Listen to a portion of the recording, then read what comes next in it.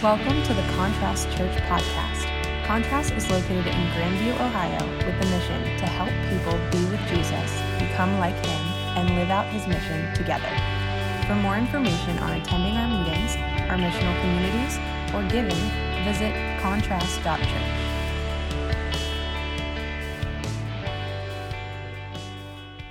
We're in chapter 2, and I want to start off chapter 2 with I want to put our headspace in a certain way. Last week, we kind of talked about Matthew. He's this tax collector. He was a Levite. He is a part of the disciples, but probably hated or frustrated by most of them because of his profession. He chose to essentially betray the Jewish people in a lot of ways by working for Rome, collecting taxes, being kind of corrupt in his process. And so Jesus calls him into this group of people. And if you're following this series, The Chosen, which is like this series on TV right now that's kind of following through the Bible, it's really apparent that you watch it and you realize how much they don't like him. In fact, I think the last episode or last two episodes, they really pick at him a lot. And they're kind of like, why would you betray your people? And so reading Matthew, I think, is unique because he is a Jew, and he knows a ton about the Torah, the Bible, the law that all the Jewish people knew. But he was also kind of in the middle of being hated still and trying to figure out what are the things he wants to include in the gospel according to Matthew that we're going to talk about. So last week, 10-second review. Last week, went through this really great genealogy. Stephen crushed it and read all these really hard to pronounce names. But hopefully, if you ever have a baby, you'll be able to pull one of those names for your kid now. So Jehoshaphat is up on my list for our next child. So, but we read that, and then most of you are like, it doesn't really, why? You know, you just kind of usually skip over it. And we talked about how Matthew he's talking to Jewish people who are kind of having this tension with what they had known and who Jesus was and what that meant in their life, because they're still culturally Jewish, but trying to figure out what does following Jesus look like. And so he's kind of throwing unique angles in here that we don't see in the other Gospels because of that. And so he's trying to prove at the beginning, hey, Jesus is through the correct lineage that was prophesied, that we know he was the son of David, which is, God makes this promise to David, and he says he will be a part of your lineage, your son, and we know that son in this Bible several times is more of like a seed. It's not just your direct son. And so Matthew shows the lineage of that, and then he goes in to tell a little bit more about the name of Jesus. He uses the name Jesus, which we say Jesus, which really just means Yahweh saves.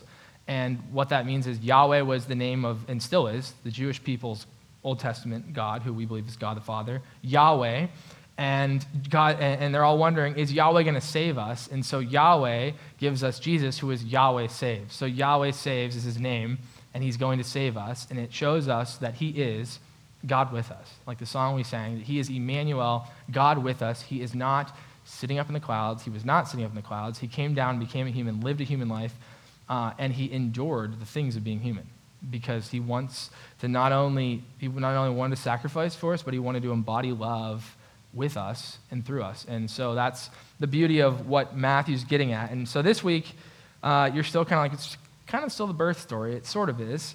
We're going to go through part of it, and there's three specific things that Matthew's trying to do in chapter 2. He'd already kind of done two of them earlier, like I said, lineage, direct through. He's doing what we call apologetics. Apologetics essentially mean the defense of your faith. So if you have this, person who disagrees with you about God or about Jesus or whatever, an apologetic would be you studying and understanding the Scripture and philosophy and all these type of things in such a way to defend what you believe and why. Especially with, like Mary was talking about, with science, like there's tons of Christian scholars. In fact, I think there's more than 60% of like high-level scientists are Christians. And their apologetics are very, very outstanding, but they are able to defend the validity of Christ, right? That's what Matthew's doing with these Jews. He's telling you, hey, you know all this stuff, but I'm gonna validate the validity of who Jesus is through these several ways. So we already kind of looked at two, the genealogy, and then God with us, his name and birth story. And now we're gonna do three more today. And to set the stage for this, I think about this chapter, and when we're reading it and talking about it, what I want us to think about is the hard seasons in life where we really just question if God's real, if he's here, if he is here, why isn't he doing certain things?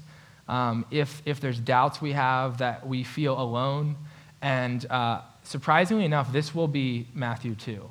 I don't know if you'll realize that, but as we get through it, you will realize it, I think, pretty quickly. It's Matthew 2. And to be honest, what's, I think, really, really hard for us is we know as Christians we are called to hardship and to suffering, but we still have a hard time believing in a really true, great God, but then also being like, but why is he letting me suffer and all these things? Like, maybe you've had a season in your life where you've had financial strains or relational strains, or you've had job uncertainty or health issues or family problems or whatever it may be. Like, we have these things, or maybe it's just apathetic. You're spiritually dry. Maybe you're spiritually abused.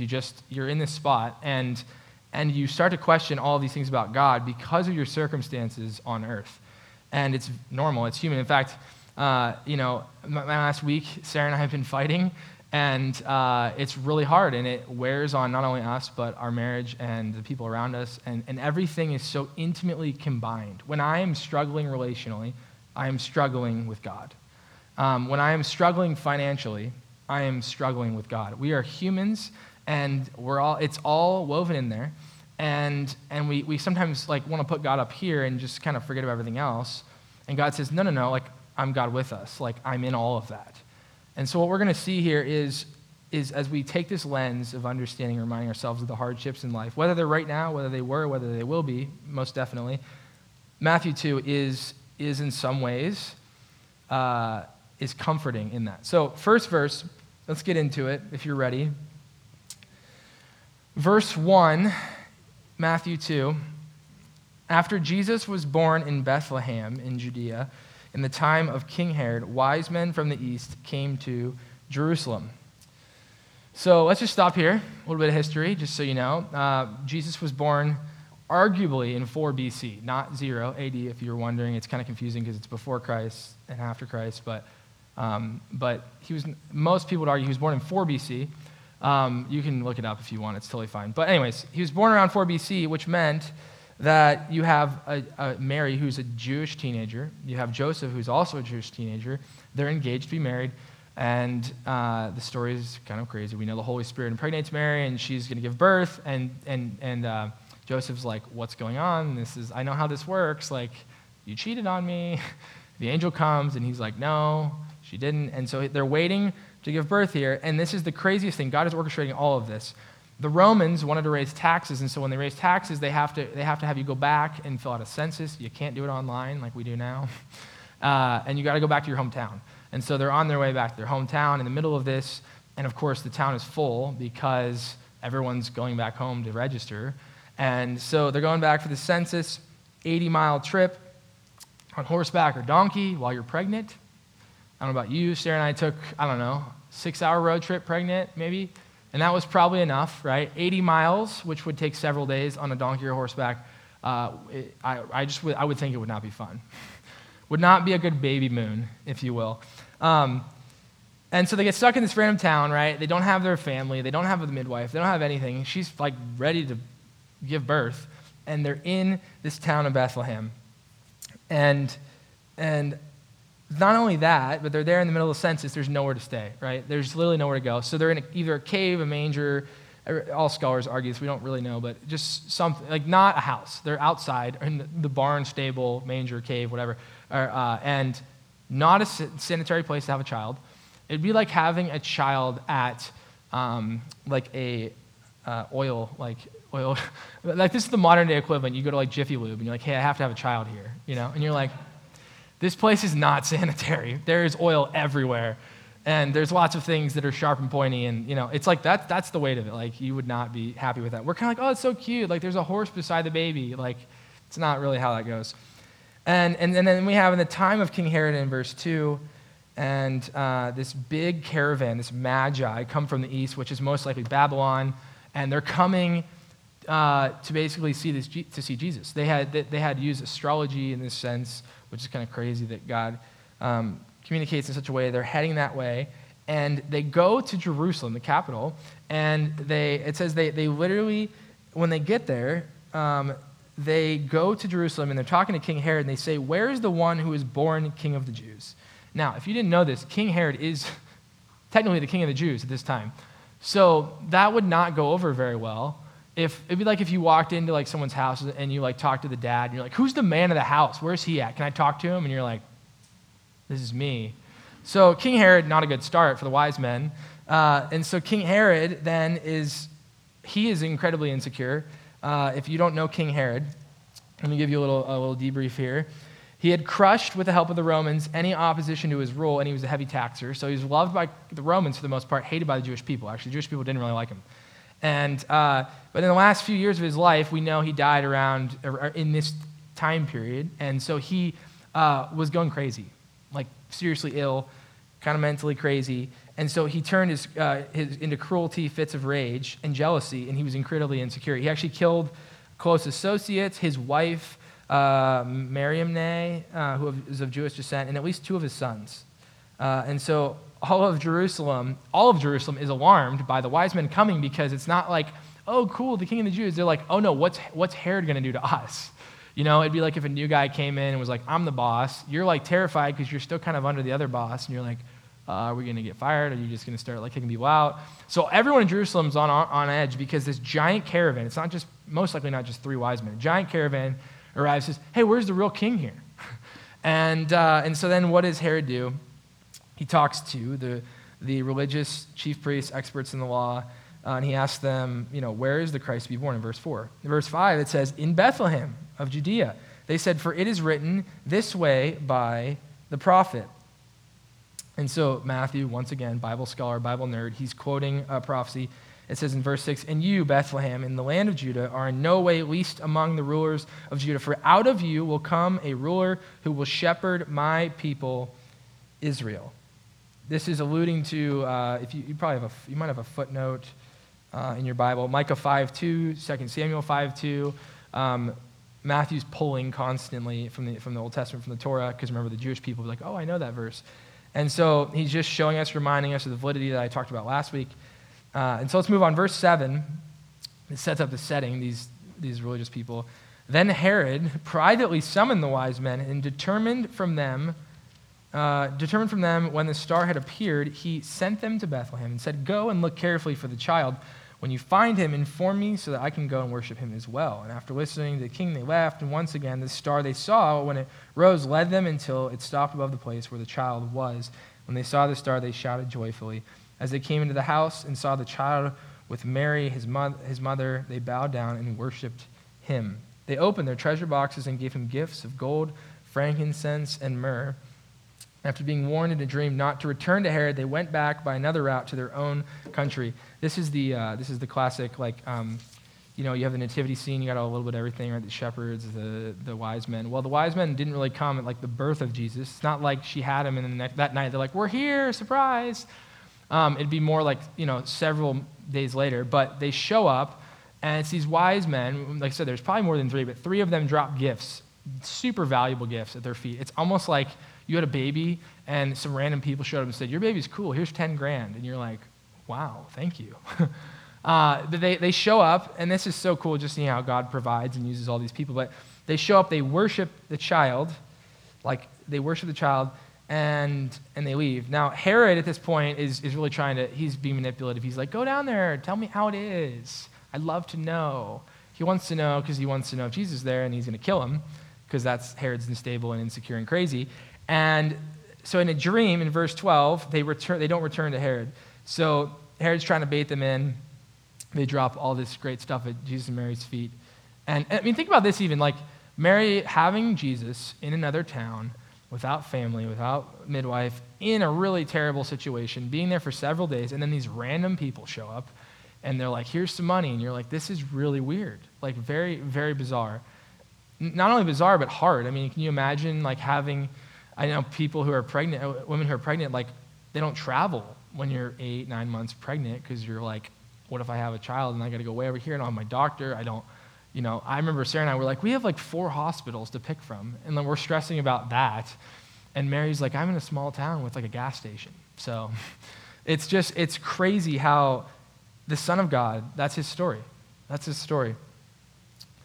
So the wise men leave, and in verse 13, 14, this is where it kind of gets crazy. Now, most of us, I don't know, typically stop the story. We're like, oh, that's great. Wise men came, gave him some gifts, leave, and then we just like think about man Jesus, 30 years old, and then we just kind of skip what's going on here. But this is incredibly traumatic. Verse 13, after they had gone, an angel of the Lord appeared to Joseph in a dream and said, get up, take the child and his mother, and flee to Egypt, and stay there until I tell you, for Herod is going to look for the child to kill him.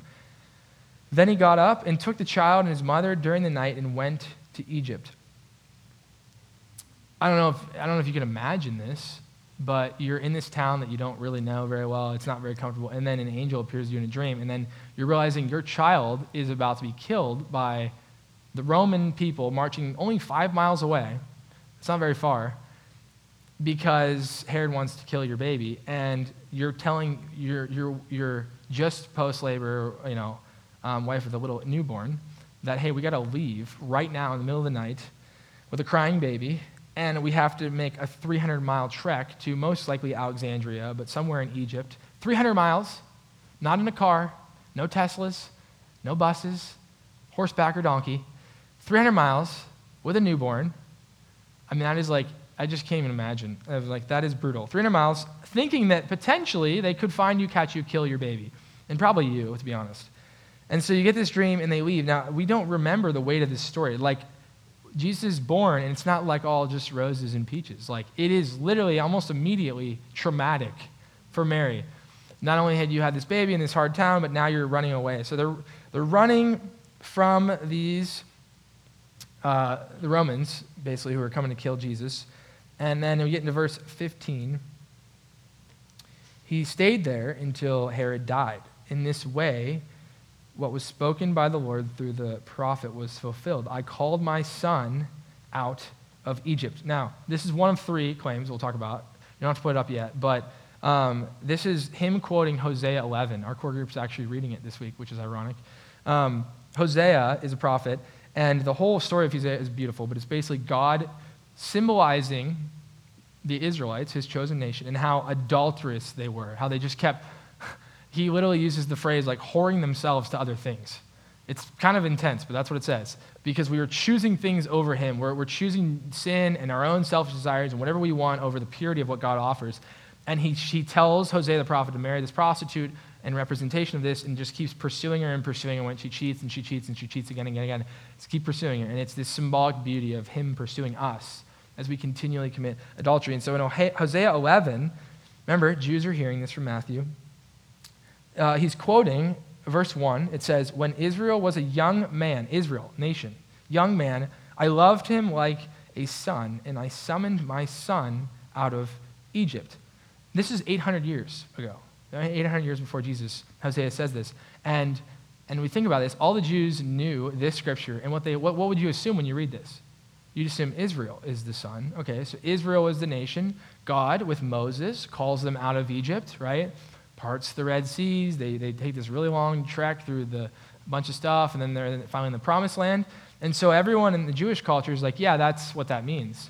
And now they're like, wait a second, though. Matthew is pulling on this, and it says, I called my son out of Egypt. And so what Matthew is doing brilliantly is he's pulling on what they know in their past, and he's showing them that it has a weight to the future, that it's not just the past, but that God is re-echoing. And this is the beauty about the Old Testament, that people don't want to get through it, but you will read pattern after pattern after pattern after pattern. It's like there's a king who's oppressing the people, and then God comes in and he saves them in such a way, and then they basically disillusion in sin and idolatry, and then they fall away, and then another king's raised up, and they take them, and then God saves them again. It's this pattern just throughout all the Old Testament. And he's doing it again here, but the difference between this pattern is Jesus finishes the pattern. There is no more after Jesus. And that's what Matthew's showing here is, look, you guys remember that story? How did that one go in the long run? Not so good. And so he's pulling out of Hosea 11, and the Jews would have probably been a little bit puzzled because they knew the past, but they're not thinking about it being a messianic, about Jesus, Scripture. So let's keep going. But the first one, this first claim, just to simplify it for you if you're taking notes, is Jesus is a repeat of the Old Testament stories with a final resolution. So all of the Old Testament, that's why we talk about Jesus in the whole Bible, believe it or not. All of the Old Testament is a showing the incompleteness of man trying to do what only God can do. And Jesus showing up as man and is completing it finally. It's the final attempt that is finished. And Matthew's showing them that, hey, remember how this didn't work and this didn't work? So let's keep moving. Verse 16, when Herod saw that he had been tricked by the wise men, he became enraged. He sent men to kill all the children in Bethlehem and throughout the surrounding region from the age of 2 and under, according to the time he had learned from the wise men. So Herod is crazy. Now, this doesn't make it any better, but the town was not very big. And so scholars estimate that anywhere from 12 to 50 young boys were killed. Doesn't make it any better, but you read this, and I immediately think, like, what? Why would God include this in his plan?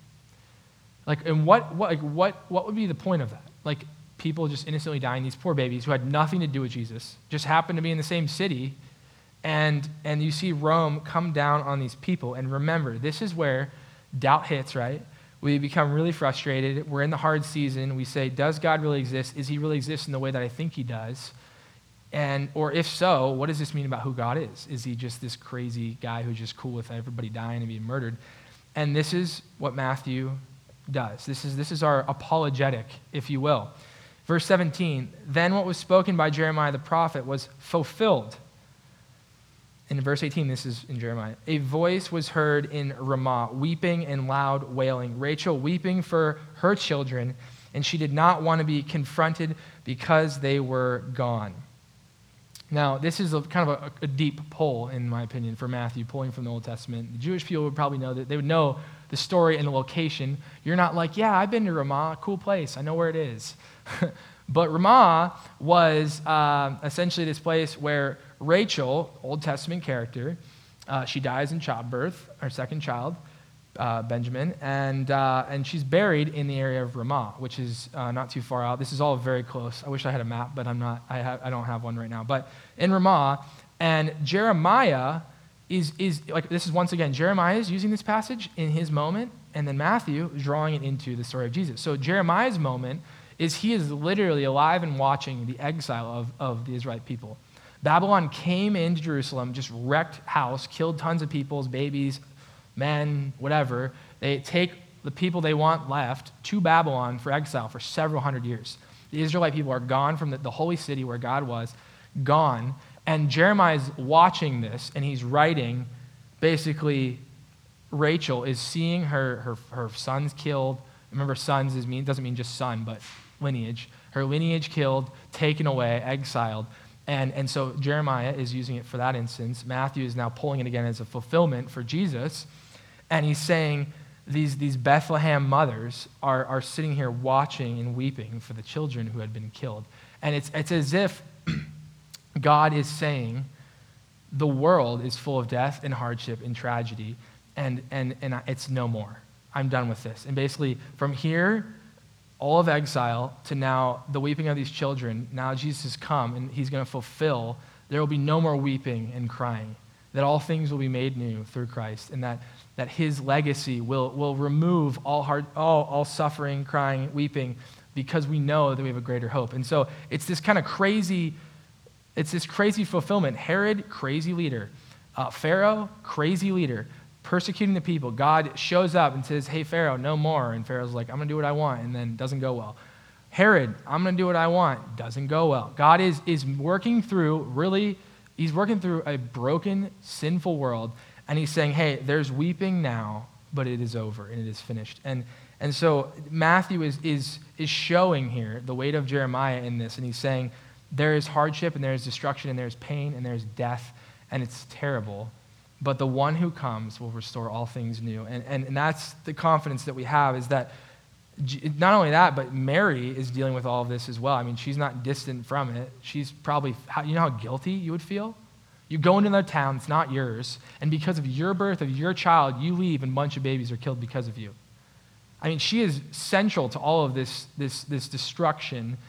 And we remember in the genealogy of Jesus, that genealogy is a bunch of broken, crazy, sinful people. I mean, we go into the Bible and we just think everybody should have it all together, and we are very disappointed pretty quickly of the world that they're in and the world that we're in today. And God is working through the midst of the suffering and pain and he's saying it's finished. And so that's what Matthew's showing us here.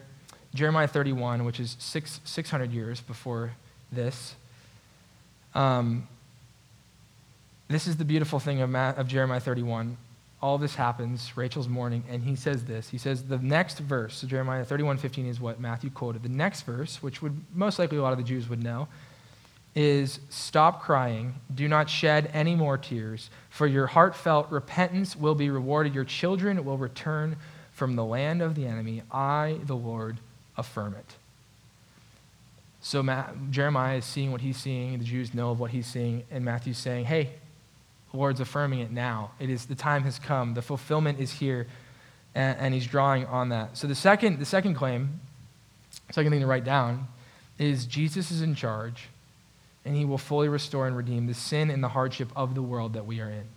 And it's this really terribly sad moment. But we see that God is not just ignoring it. He's not just not present. He sees it. His heart grieves through Jeremiah. He's talking through Jeremiah. His heart grieves for the people. And he's saying, don't worry, you don't need to cry anymore because I affirm that I will do something. And Yahweh is going to save through Yahweh saves. So Matthew is not neglecting the hardship. In fact, it's kind of a sad way to start the story of Jesus. Just when you think, you're like, well, this was a bad start, Trey, for Jesus and Mary, it's going to get a little worse.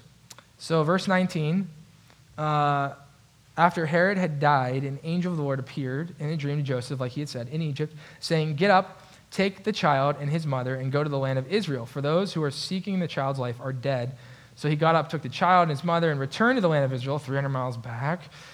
But when he heard that Archelaus, Herod's son, was reigning over Judea in place of his father Herod, he was afraid to go there. After being warned in a dream, he went to the regions of Galilee. If you thought Herod was bad, Josephus, who was a first century Jew, he is well known and credited, like atheists use his history. So he's actually did not believe in Jesus but wrote about Jesus. He's a first century Jew. He recorded that when Archelaus began his reign, he massacred 3,000 Passover celebrants. This is in the Antiochs of the Jewish first century. You can read the history book. But this guy was brutal, like worse than Herod. And you're kind of like, wow, the apple does not fall far from the tree. And so he had good reason to not go back there because he's worse than Herod. And they're thinking maybe he'll come for us. So they go 300 miles back from Egypt, horseback again, a lot of traveling, a lot of horseback. And then they get to the city they think they're maybe going to settle down where they had Jesus. And then they realize, oh, wow, this is also unsafe. So then they go the whole way up to Galilee, which is, I think, 75 to 80 miles, again on horseback with a young child. And they settle, verse 23, in a town called Nazareth and lived there. And then what had been spoken by the prophets was fulfilled, that Jesus would be called a Nazarene. Now, Nazareth is about as podunk as it gets. I was trying to think of like a city around here that we could make fun of, and I kind of felt bad thinking of ones. But I don't know, just think of like a small town, one stoplight city in Ohio where you just know everyone, you know? And you work there your whole life, and you know everyone, and when something bad happens, everyone knows, right? And so they go back to the town where everyone this is probably 500 people, maybe a little more, and Mary had been the girl out of wedlock that had a baby, right? So you're going back to the shame of that town after traveling all this time, thinking they're going to kill your baby, still probably having fears about that. You're traveling. Then you go back to the town where everyone's like, looking at you like, we know who you are. We know what you did. I mean, you imagine, the stigma today is still bad for like young mothers, right, who are teenage moms. Imagine at this time the shame in just dealing with that in a small town. I mean, I can't even imagine it. But they go back to this small town in Nazareth, and this is where Matthew, I think, really gets on a next level of nerdiness. This is the third claim. He says here, and you probably wouldn't notice this if you didn't look at it, but that what had been spoken by the prophets was fulfilled, that Jesus would be called Nazarene. Now, here's the thing. Nazareth wasn't even really around in the Old Testament. It was nothing. It was basically just desert. So if you look up, hey, what prophets said this? None of them did. So you're kind of wondering, that's weird. Well, why is he saying the prophets, and why is he saying like plural? Like they should have said exactly what Matthew's saying here. And so there's several different arguments. People have been arguing over this for hundreds of years, but the best approach is this idea that in Isaiah 11:1, which is probably the closest we would pull of it, he says that basically Jesus will be a branch, that he will be, and this is kind of a funny illustration, but there was the stump of Jesse, which was like the lineage of Jesus. It was cut off, it was exiled, but then Jesus is a branch that's growing from that. And so he's pulling on this idea of Nazareth's name has the root meaning, which literally means branch. And so Nazareth was branch, Nazareth, city. And so some people say that Matthew is being really like clever here, really, really clever. And he's basically saying like this city, the prophecy of him being a branch is the branch town that he was born in, Nazareth. I don't necessarily fully agree with that, but I'm mentioning it because it's a very popular view, so I thought maybe you'd want to hear it. But I think what's most important about this, because I think you should be able to get a good perspective on this, is that the priority here is I think we're actually going to find it in John 1:43, where I think I'm going to put up on the screen. I'm going to read this, and I think this will give it away. But John 1:43, this is, on the next day, Jesus went to set out for Galilee. He found Philip, who's a disciple. He said, "Follow me." Now, Philip was from Bethsaida, the town of Andrew and Peter. Philip found Nathanael, and he told him, "We have found the one Moses wrote about in the law, and the prophets also wrote about, Jesus of Nazareth." Once again, Jesus of Nazareth. Why is he saying that? "The son of Joseph." Nathanael replied, here it is, "Can anything good come out of Nazareth?" And Philip replied, "Come and see." Can anything good come out of Nazareth? What has been said about Jesus in the Old Testament, not specifically of Nazareth, but that Jesus would essentially come out of humility and brokenness, and that what is more broken than the podunk town of Nazareth? In fact, The Chosen, the most recent episode, they play this scene. It's a little bit different than what happens in the Bible, but and you can just tell, like, people would make fun of Nazareth. They're like, why would anything good come of that? It's a dump town. There's no way the Messiah is going to come from Nazareth. And so what Matthew is showing here is he's checking all these Jews who are thinking that this king, this Messiah, the chosen one, is going to come from royalty, and he's going to have all this great stuff, and he's going to be powerful. But then he says, hey, all of the prophets are telling you that he is coming as a humble servant for us. And what more humble way than to come from a podunk city that you won't even respect? Once again, one of the most powerful things we will learn about the book of Matthew this entire year, I think, is that we don't really know who Jesus is and who he says he is, and that we have our own perspective laced into who he is. And this is exactly what the Jews had done with the Messiah. They had assumed that he would come from Jerusalem. He would come from this great city. Even though he was born in Bethlehem, they knew that he would be raised in this great, he'd be this great, like, powerful person, and everybody would just have reverence for his power and wealth. And he's born in Bethlehem, raised in podunk Nazareth. And so for us, I think in Matthew's final claim here is that Jesus is who we least expect, but who we most need. And Isaiah 53, I don't have time to read the whole thing, but it says that this is just what it says about Jesus. I'm just going to read it. I'll read part of it. Verse 2 in Isaiah 53, "He sprouted up like a twig before God, like a root out of parched soil. He had no stately form or majesty that might catch our attention." Interesting, because the Jews wasn't catching it. Surely he can't come from Nazareth. Are you kidding me? "No special appearance that we would want to follow him. He was despised, rejected by people, one who experienced pain and was acquainted with illness. People hid their faces from him. He was despised, and we considered him insignificant." This is the Jesus in Matthew. This is the Jesus that we have to remember, is God is so powerfully humble. There's no other way to describe it. Powerfully humble. Two words that should not go together, but they do. Through humility, we see power. And Jesus is doing that, and Matthew is doing that with the Jewish people. He's not who you think he is. Let me show you what you knew and what really matters. It's the beauty of the scriptures. And so as we close, we typically enter into a time of reflection where we can do a couple different things. I'm going to invite up the band. You can come up right now. But we do a couple things, and we do this every Sunday. If you're new with us, or you've been coming here, and we just explain it every time. One of the things we do is we take what's called the Lord's Supper. Adam, can you actually grab that juice for me real quick right there? We partake in this. If you're a follower of Jesus, this is one of, I think, the most important things we do every Sunday. And the reason why is because this is a reminder of the sacrifice that Jesus gave for us. And so no matter how great my teaching is, our worship is, the coffee is, which is pretty great, this is what we remember and why we're here. We take this as a community, reminding ourselves that we are not as great as we think we are. We are broken, and Jesus made the sacrifice. And so in our time of reflection, you can do that. I also encourage you, we've got 2 people in the back who would love to pray for you. They want to pray over you and for you, and we're praying church. And so if you're Christian, non-Christian, whatever, we'd love to pray for you. There's no reason why we wouldn't. And so they'll be in the back as well. And so if you can take prayer, you can take this at any point during the next minute or so. We're going to have a little bit of music. But I want to put this question in your head as you're thinking, you're reflecting.